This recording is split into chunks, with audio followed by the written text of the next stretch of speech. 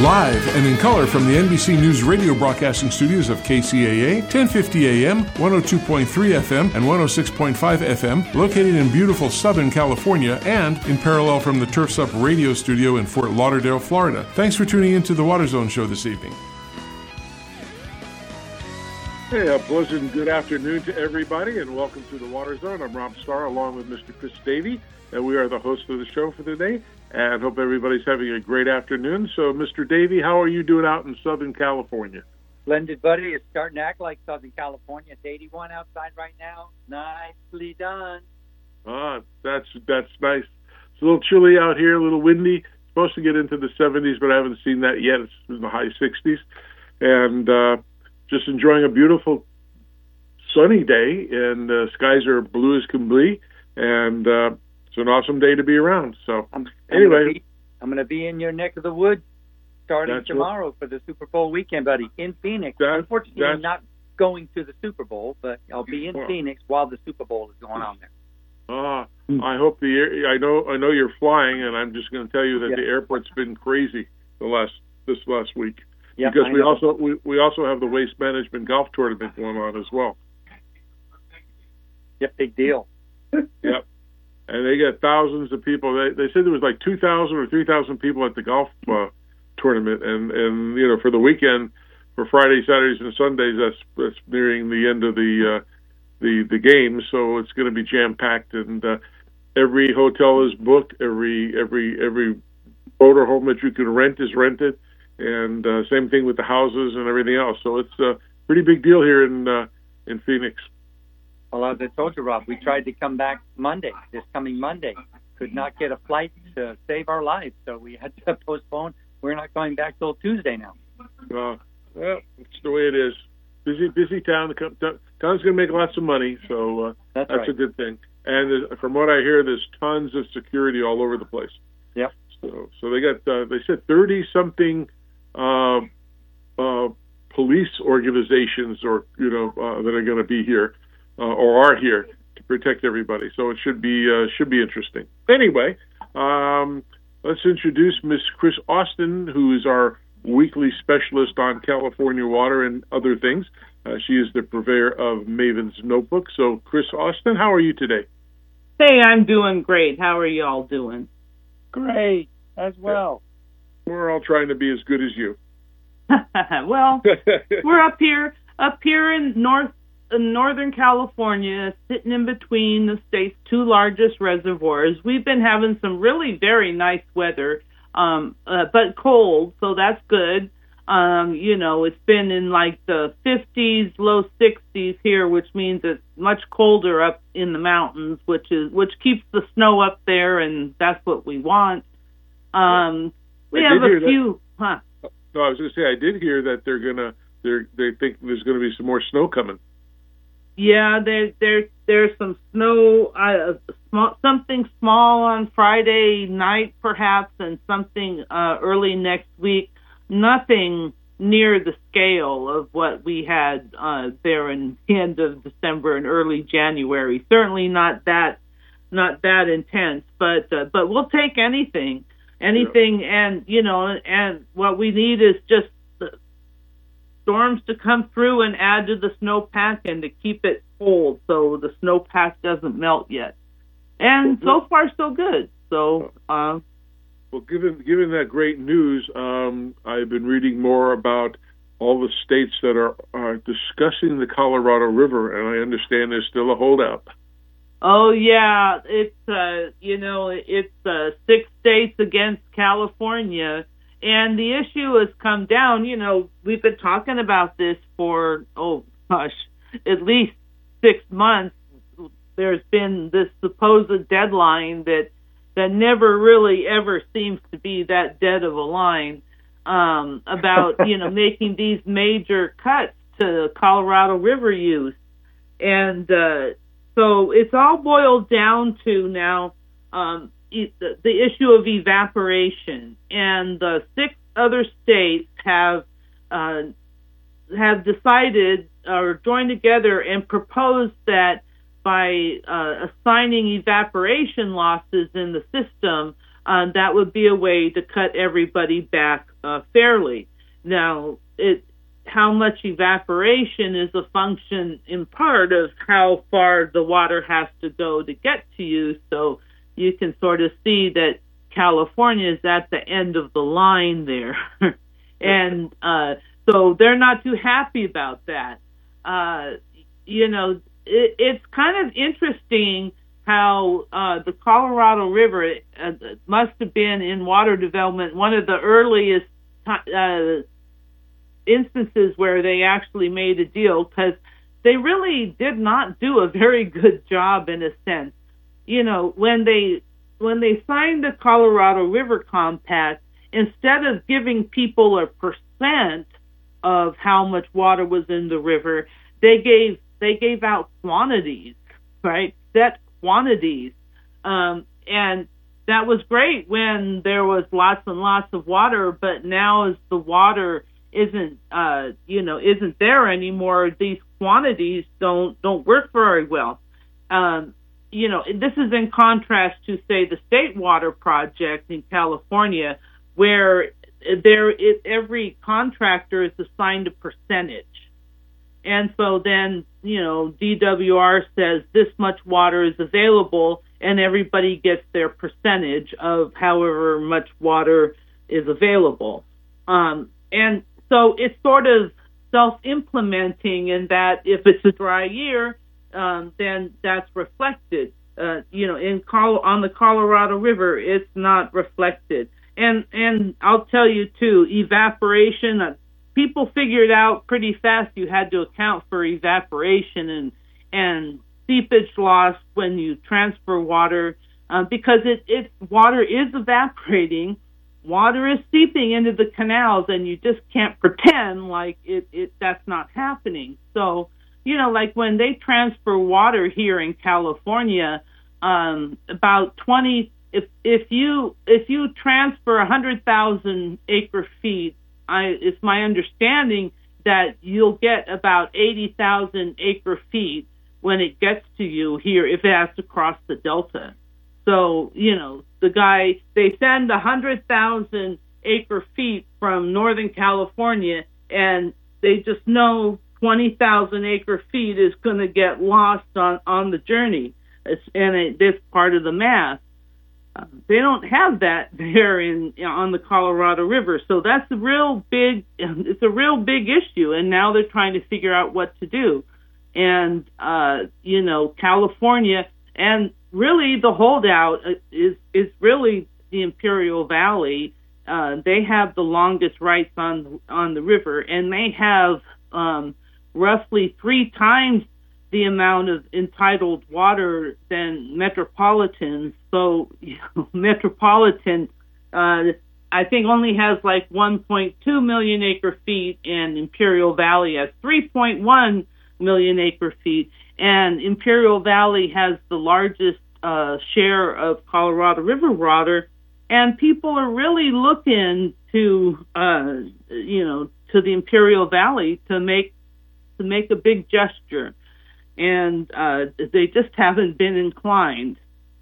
And it's interesting because in the past, Metropolitan, like when they were signing the drought contingency plan, which was the first major plan of how they were going to deal with less water on the Colorado River, the Imperial Irrigation District was the holdout, and Metropolitan sided with the remaining states, and IID was just on their own. And, they eventually came on to the agreement, but, it was, so I was surprised. And so apparently what's going to happen, I think, is there isn't a complete consensus, but the Bureau of Reclamation is going to make the call at some point.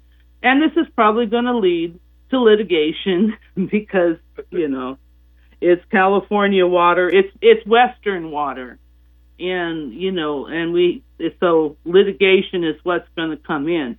We're really headed there, but we're headed there because of these weird set of constraints that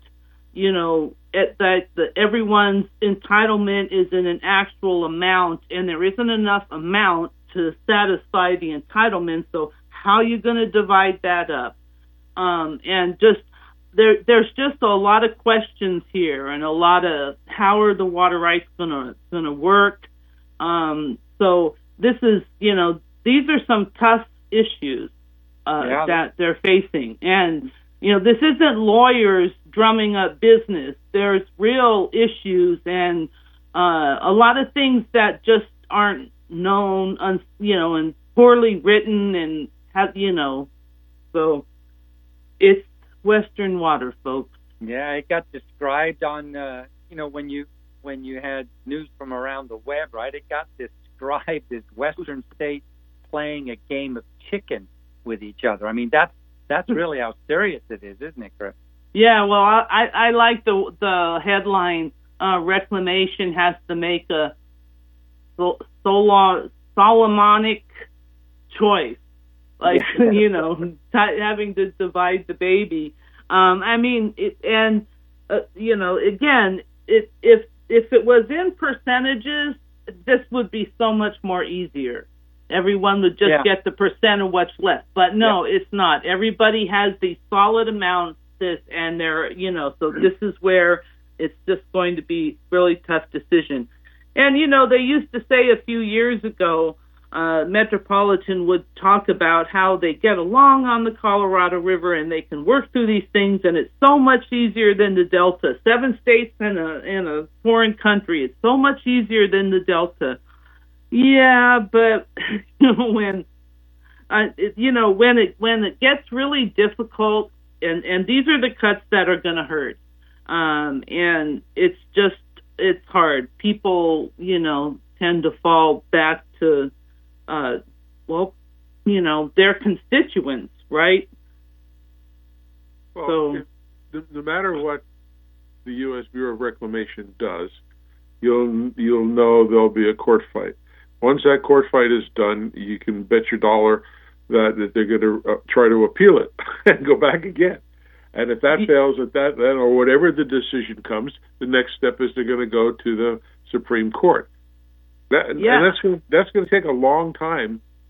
Well, and the problem is, unless the U.S. government decides to issue some special ruling or an emergency declaration, I don't know how that's going to be resolved in the short term. I don't know. It's gonna be something to see, I think. But yeah, they're going to have to do something, or Mother Nature's just going to do it for them.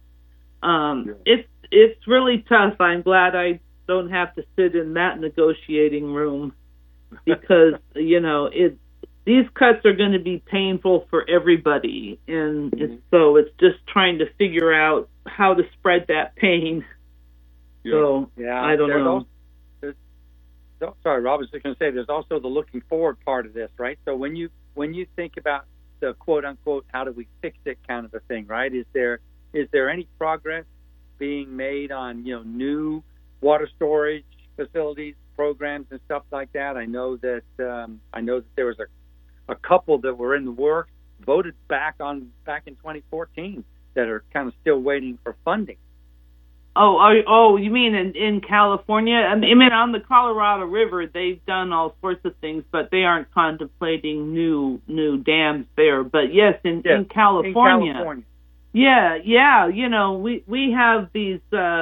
We have the money that was voters approved, Prop 1 in I think 2014, that appropriated money for new water storage. So if those projects have been winding their way through the process, it's a long process, mostly in part because some of these projects are pretty large scale construction projects.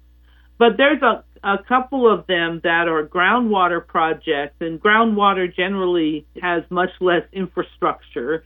So we actually have one of the first of the groundwater projects on this water storage program is going to be coming up for their final award hearing in the middle of this year. And following that, very likely at the end of this year, perhaps beginning of next year, will be a reservoir expansion in the Bay Area, the Los Vaqueros expansion. So we're finally starting to see some of the movement on these water storage projects. But the dam projects, like they would start construction next year on raising Los Vaqueros Dam. It won't be operational until like 2030 in some cases. So, a question for both Chris's here. Do you believe that the future of water in California is going to be water reuse, meaning building plants that can process reused water, to reuse the water? You think that's going to be on top of the list of what we need to do? Well, we've certainly done a really good job on recycling water here in Southern California. We have a lot of projects that have been constructed and a lot more projects being constructed.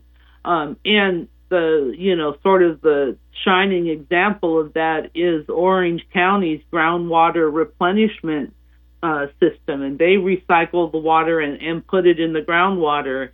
And the amazing thing about that system is that Orange County, when they started to build it and developed it, they got right on the recycled water, and they did a pretty good job, obviously, of selling it to the people that were there. And now people come in, and it's already there. So so many people object to the idea of recycled water, and they can really derail some projects sometimes. But Orange County has done a good job of keeping their citizens involved. And if you've been to Disneyland, you drank recycled water, so it's so definitely I think it's going to be a big part of the equation, no doubt. Is that that's just one other way to there's another treatment plant. I think it's off the 405 freeway. I can't remember the name of it. I had visited when they first were doing that, and that seems to be pretty busy as well. But I think those are important things to look at. Water is going to hurt everything. I know you did a big thing in your blog about the future of ag in the San Joaquin Valley and what's going to happen there, especially if they finally settle this thing between the Colorado River. What's going to happen with that location? I mean, it's going to hurt farming so bad. Yeah, it's tough times in the San Joaquin Valley, no doubt, as we're trying to figure out how to, implement sustainable groundwater management. It's, they're doing what they can.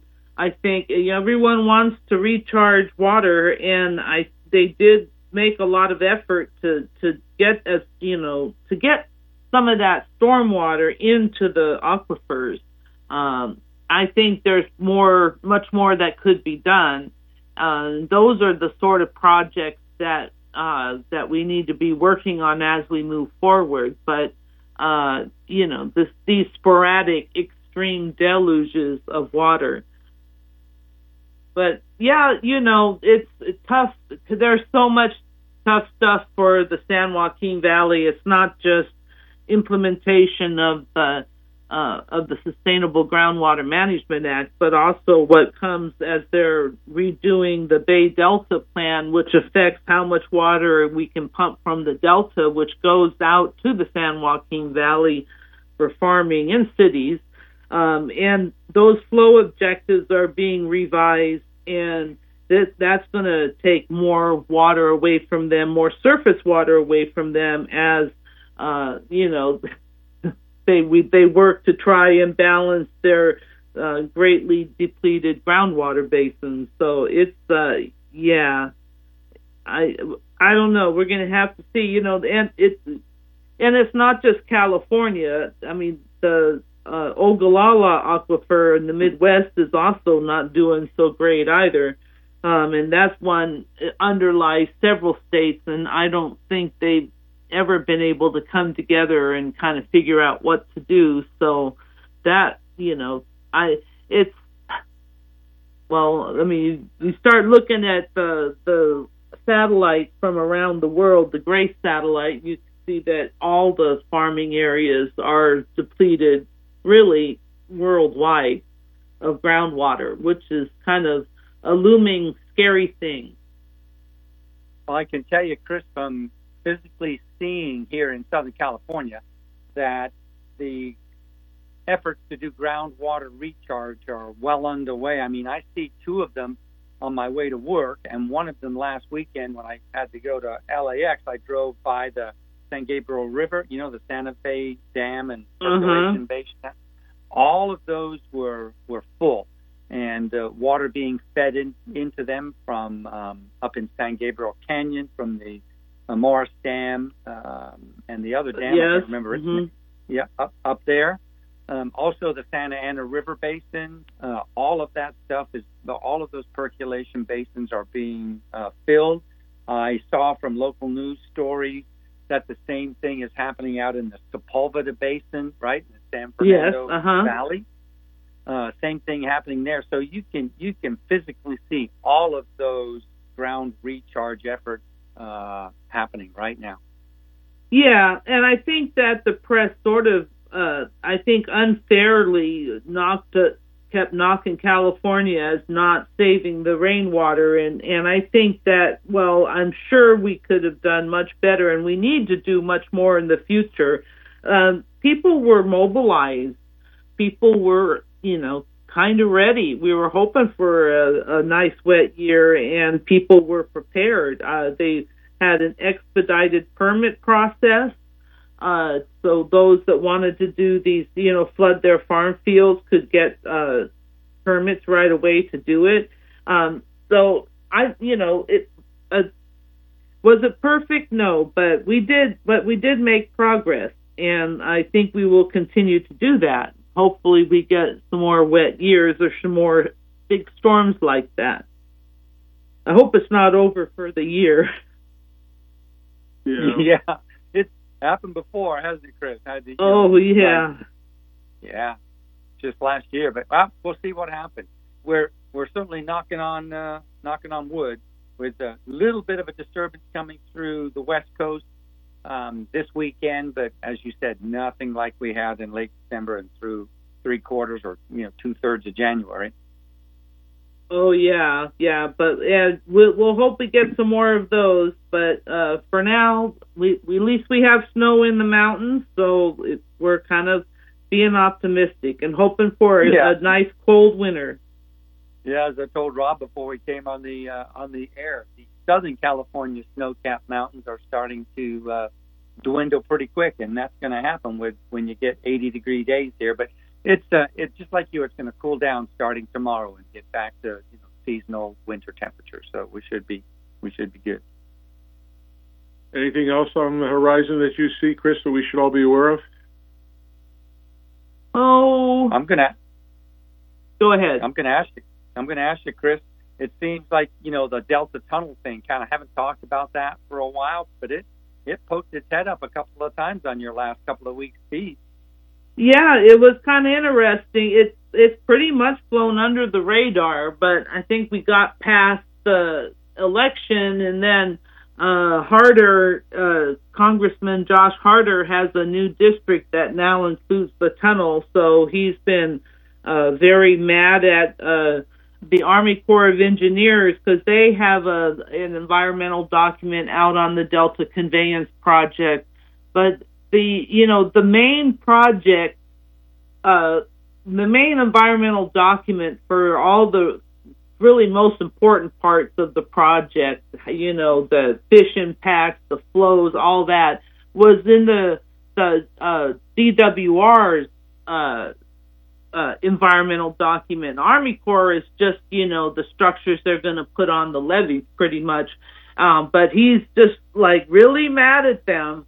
And they don't really have anything to do with how much water goes through. They're just permitting the structures on the levee. Oh, I don't know. But I think he's trying to represent his constituents, so I got to hand it to him for that. So yeah, I just thought about all that partnership stuff we were talking about and all that, and it just it just seemed to have gone away when there's other topics that percolate to the top of the list. Yeah, and partnership, we're not very good at that in the Delta. So. Yeah. I don't think we could ever say partnership in the Delta. We hope for good relations, but it doesn't always work that way. Yeah, it doesn't, does it? But anyway, Chris, I think, Robbie, you still there? We're coming up to the bottom of the hour, buddy. Yep. Yeah, we're going to take a commercial break. I was just coordinating with our next guest, and he just hooked in. So, Chris, thank you very much for doing what you do. And everybody, please go to mavensnotebook.com, become a subscriber, become a sponsor. It's the best place to get water news directly to your computer every single day, or your laptop, or your phone, or whatever. That's where we get it, and that's why we have the Maven, because she's the best in the water business. So, Chris Austin, thank you very much for joining us, and we'll talk to you next week. All right. Good evening, everybody. Have a great week, Chris. All right, we're going to take a quick commercial break, and then we have a special guest coming on, and he's going to discuss a topic that's near and dear to Chris Davies and my heart. It's the only. We covered a story about Jackson, Mississippi a while back, and it brought tears to our faces. And we're going to get to somebody who's really knee deep into this and what his organization is doing. So stick around. Second half, we'll be back in just a moment after our commercial break.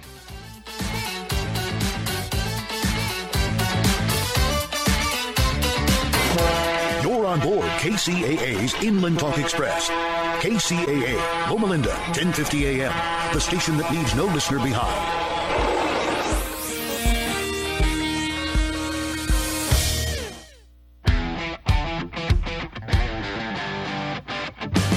Moving up in this industry means getting the most out of each day, so you can focus on growing your business. With Site One, you're in control, and we're here to help. It starts with the right team. Our irrigation pros can help map out a complete, streamlined system that meet any requirements or regulation. And from the first dig to years after install, knowledgeable experts are available in branch, or resources are available online to help find solutions specific to your needs. Next, we make sure you have the right tools to get the job done with the largest selection of top brands in the industry, bringing the latest in Wi-Fi enabled controllers, rotors, sprays, valves, and drip components. And because hard work should always be rewarded, you'll receive personalized pricing and earn loyalty points on qualifying purchases to help you grow. You're in control. Site One is here to help.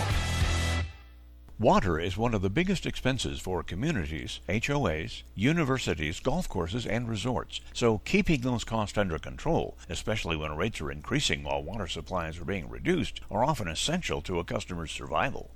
Managing water requires multiple skills, which is why it's been complicated and difficult until now.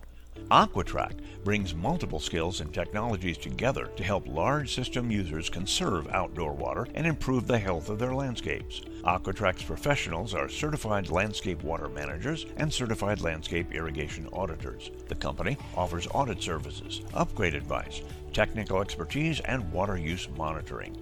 We already manage irrigation water for the largest homeowner associations in Arizona, and we're prepared to bring our knowledge and experience to help others, including landscapers and designers. Give us a call and hear how AquaTrack saved one HOA some 430 million gallons of water and $200,000 in annual water expenses.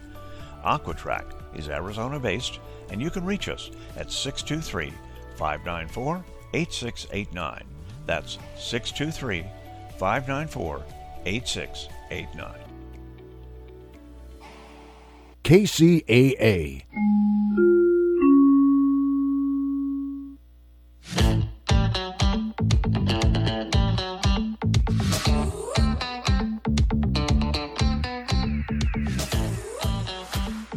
All right, welcome back to the second half of the Water Zone. I'm Rob Starr along with Mr. Chris Davey, and we're going to have a very special guest today.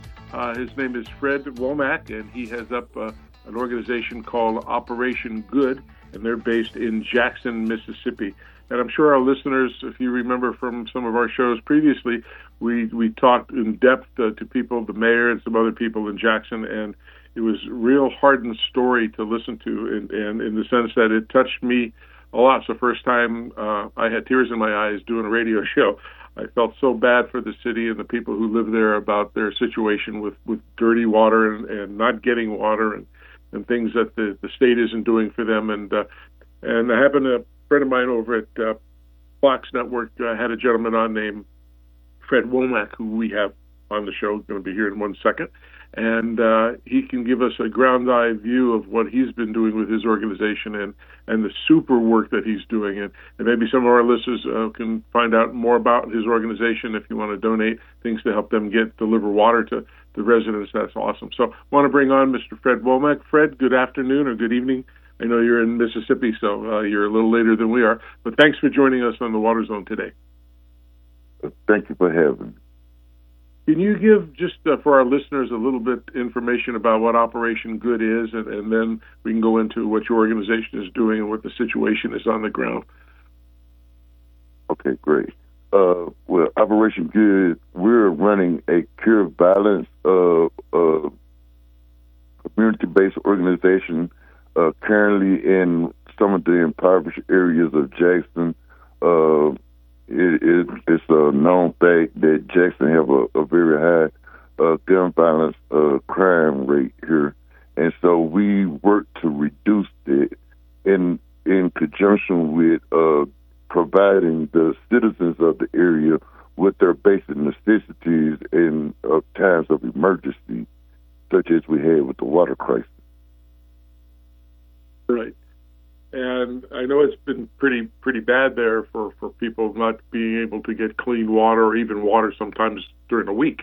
And, they can't wash themselves, they can't wash dishes, they can't clean clothes and things like that. But your organization gathers or collects water and delivers them to each house. What do you see as the biggest issue? I mean, we know the water is bad and stuff, but what's the stumbling block that's been keeping Jackson from not getting to where it should get?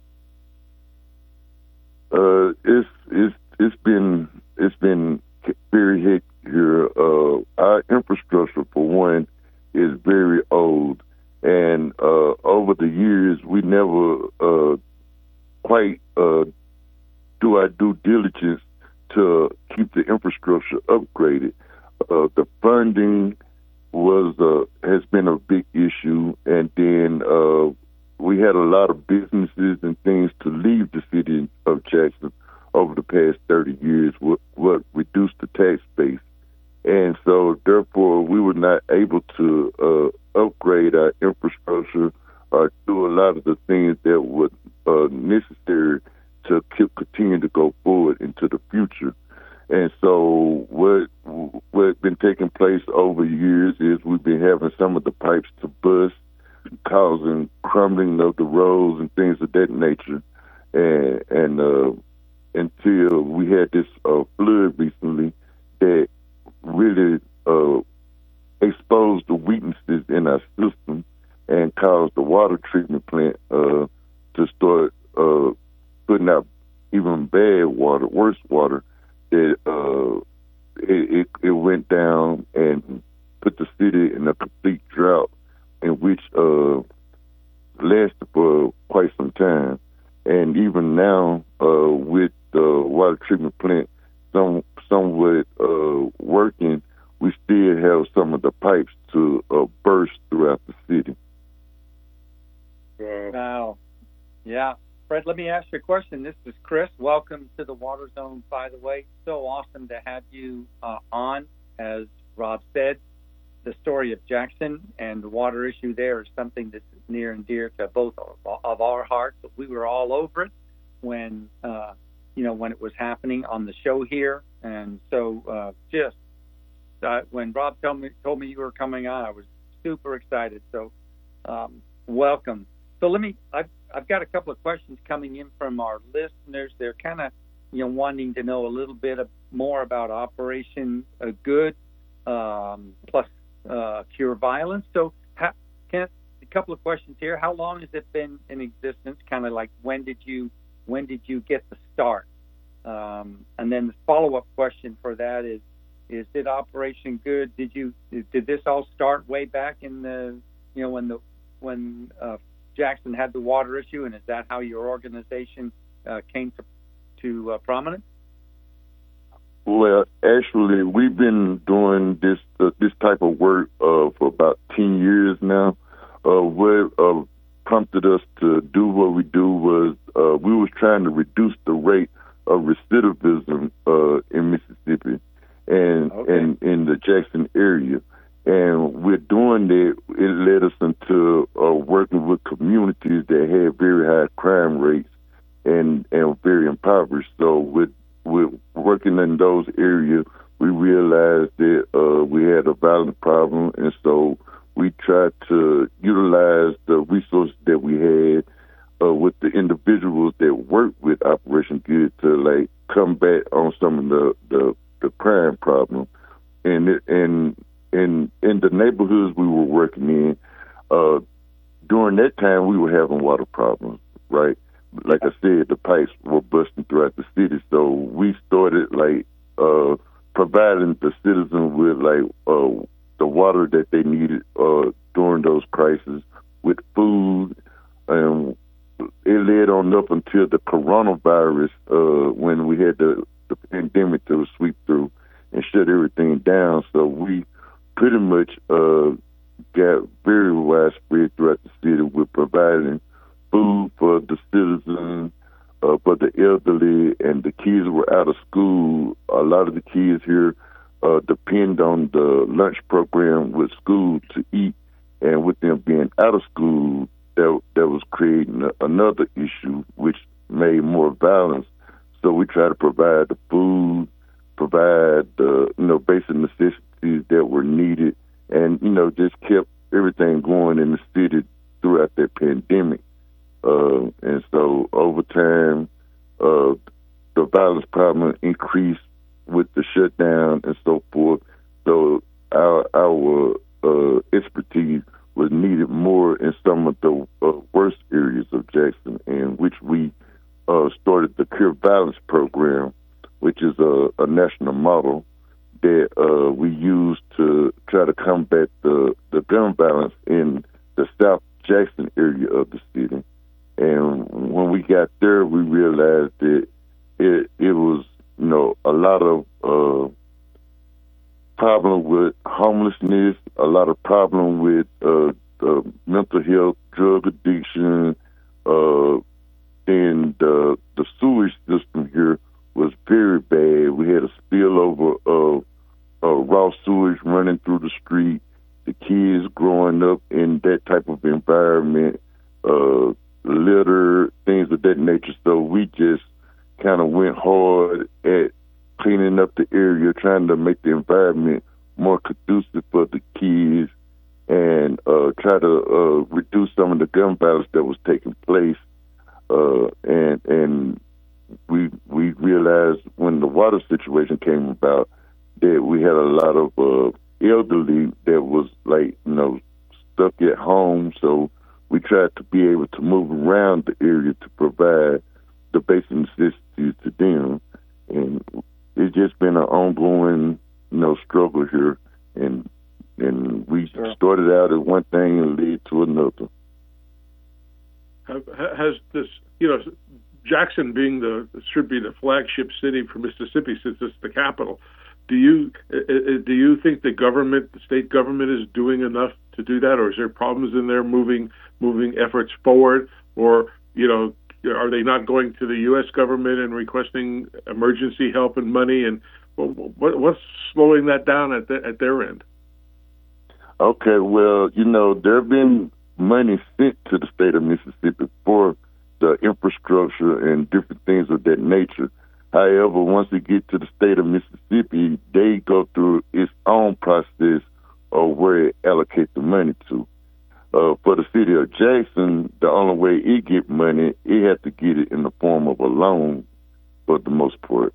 And as I stated, our tax base being reduced and trying to get a loan that need to be repaid, that made things more difficult for the funding apparatus. And so we're going through it now. We just had the state pass a bill to where they are going to annex the majority of the city, the more affluent areas of the city, so that it will be ran by a capital complex and industrial district, which will give the monies and things of that nature to this district and take more money from the city of Jackson. And with that, they call it to help reduce the violence in the area, but it's going to put Jackson even more in a financial strain. Mm. Wow. Like I said, it touched both Chris and I doing the show the last time when we had with the other NBC reporters and stuff, and it was just, I got to say, it's one of the most heartbreaking things, especially in the United States. I won't get political here, but I know we as a country give money to help everybody around the world, and even people that hate us, we still help out in emergencies. And I just don't understand why some of that money that we give to everybody else they can't use for people that live here, our children, or you. I'll just say it. It's human beings. We're all human beings. We're all citizens, and we all want. It should be a no-brainer that everybody should get clean water and have availability of water. And Jackson's it has its problems. We know Flint, Michigan, and once that thing like in Flint came, then I find out places in California and other places, Central California and other cities across the country are having the same, are having similar issues. I won't say they're identical or the seriousness, but it's bad. And I to me, that should be people's well-being should be a priority in this country. That's I believe it's one of our rights to have, and I'm glad there's people like you and your organization who are helping and help defining and setting new strides to make things better for everybody. But we all know it's expensive to replace pipes. And they're old. Even in California, we got pipes that are 100 years old, that are bursting every day. And the part that you had with the sewage running down the street, for health reasons and everything else. And, it's a trickle-down effect. Like you said, the kids couldn't get lunch at school. They couldn't get this because of the COVID. We should be able, as a nation, we can send people to the moon and build rockets and do all these scientific things, but it's really slow when it comes to water, and I don't understand that myself. What's the biggest things that are you getting assistance from outside the state as well, or is it just from within Mississippi that helps you fund your organization? Okay, with the organization, when this first happened in the summer, we had a lot of people all over the country who sent water to us to get out to the people, and we were very, very gracious. The people were very gracious because, from all over the country, everybody were neighborly. They looked out for their neighbor. We got shipments of water. We had people to drive water here from Florida, Missouri, different places of that nature. We had delivery of water from the company called Just Water. We had churches all over the South delivering water to us to get out to the people. And also, they were bringing sanitary products so that the people could use to clean themselves due to the fact they couldn't take showers with the water being out. And everybody was very gracious and helpful. We received donations where we can go and buy water.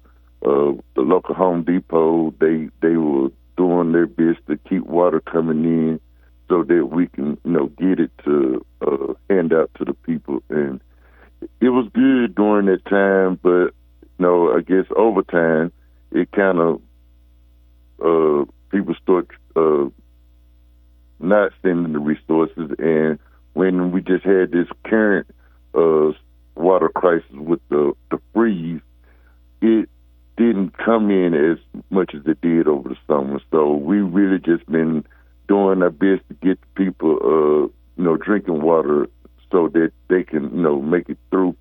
We were not able to, give them enough so they can, possibly drink, cook, and things of that nature. But we were at least able to get them enough to drink so that they could take their medications and so forth. And it, like I said, we were very gracious with the stuff that we got. And as you were speaking earlier about the crisis, about people should be able to get clean drinking water, that's one of the things that we've been pushing is the fact that that's a right for all people. Water is an essential. We went to nursing home where people went 3 days without taking their medication because of the fact of this water crisis. But as I stated, they have sent funding this way to work on the water treatment system and the infrastructure. We just running through a lot of stumbling blocks with our state government, hindering the process, and it's unfortunate because of the fact that at the end of the day, as you stated, we're all people, we're all human, and I know I would, if I can help somebody get some clean water by any way, I'm going to offer that assistance. I'm not going to try to be a stumbling block from getting the clean drinking water to them. Yeah. Well, I tell you, Fred, just Chris again, right? I'm speaking for Rob as well. I know I am because I know Rob really well, but we're just in awe at all the stuff that you do there, and certainly glad that you're there. You're putting in all that hard work and all that time and all that energy. I just want our listeners to know that even though this is a water show, the stuff that Operation Good plus Cure Violence does isn't just about the Jackson water issue. I mean, when Rob called me up and said, "Hey, you gotta watch this," we saw this Fox News interview you did, Fred, and it was, as soon as I saw that, I go, "Man, this is that guy that I've seen and read about."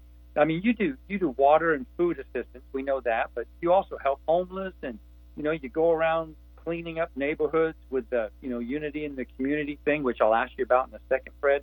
The sort of thing that you do there, youth activities, kids events. You help fight poverty, racism, addiction, help for people that need help for mental health, economic assistance, seniors. I mean, the list goes on, Fred. But can you tell us about the unity in the community? The sort of a part of that you do, as you described, the door-to-door and street-to-street efforts that you do. Right. We found that people can live next door to one another. They can already know each other from, some time in the past. But because the neighbors don't come out to get to know their neighbor, they don't even know that they live there. As a matter of fact, we were having a deal in one community where we brought everybody out to feed and for them to get to know one another. And it was two neighbors that live one house apart from one another. They've been knowing each other for 20 years, but they did not know that they live one house apart from one another because of the fact that we don't utilize that aspect anymore of the community. And so what we've been trying to do is get everybody to unify with one another within their communities to ensure that, one, with the unity, we can make sure that our neighbor is straight. And, I'm a God-loving man, God-fearing man, and, his greatest commandment was that love thy neighbors as thyself. And so we tried to get that implemented amongst the people, loving their neighbor as themselves. That by itself will help reduce crime, because if you see something, you'll say something, right?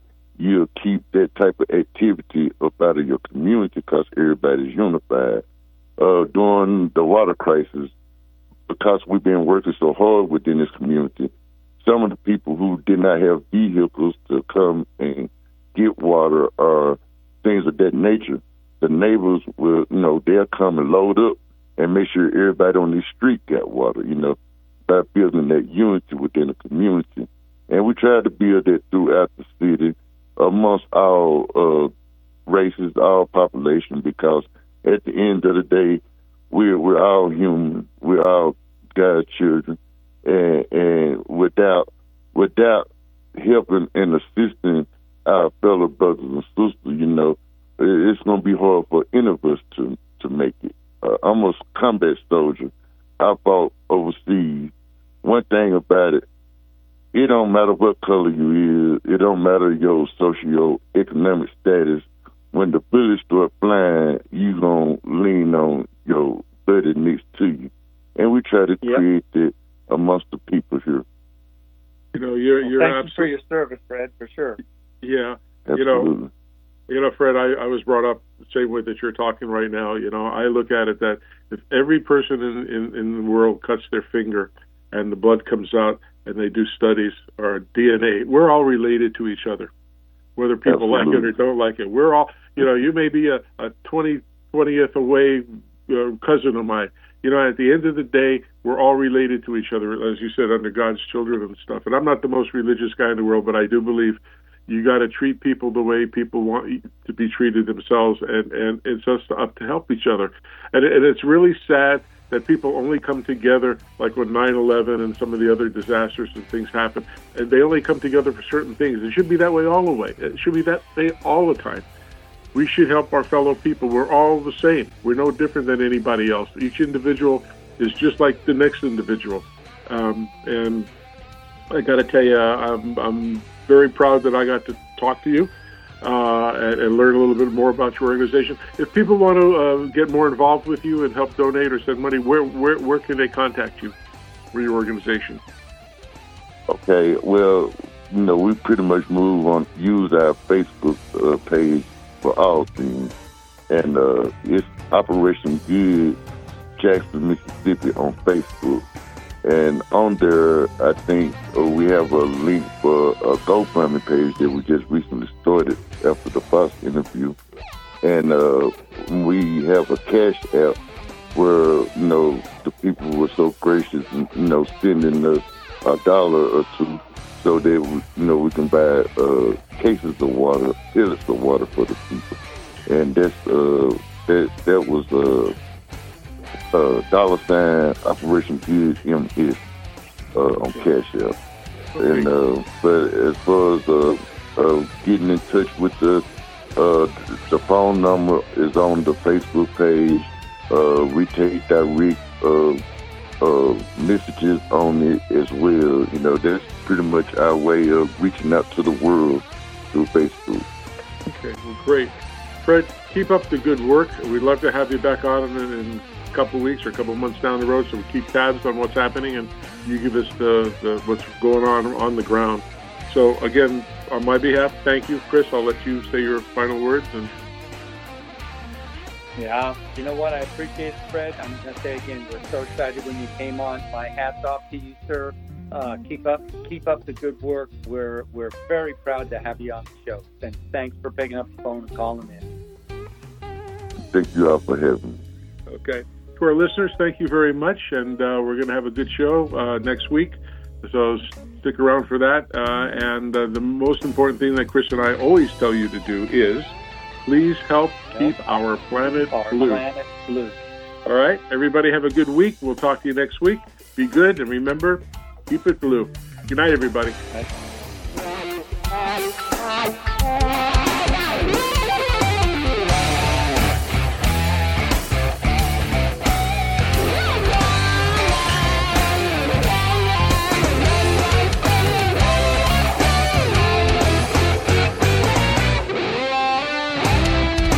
KCAA Loma Linda.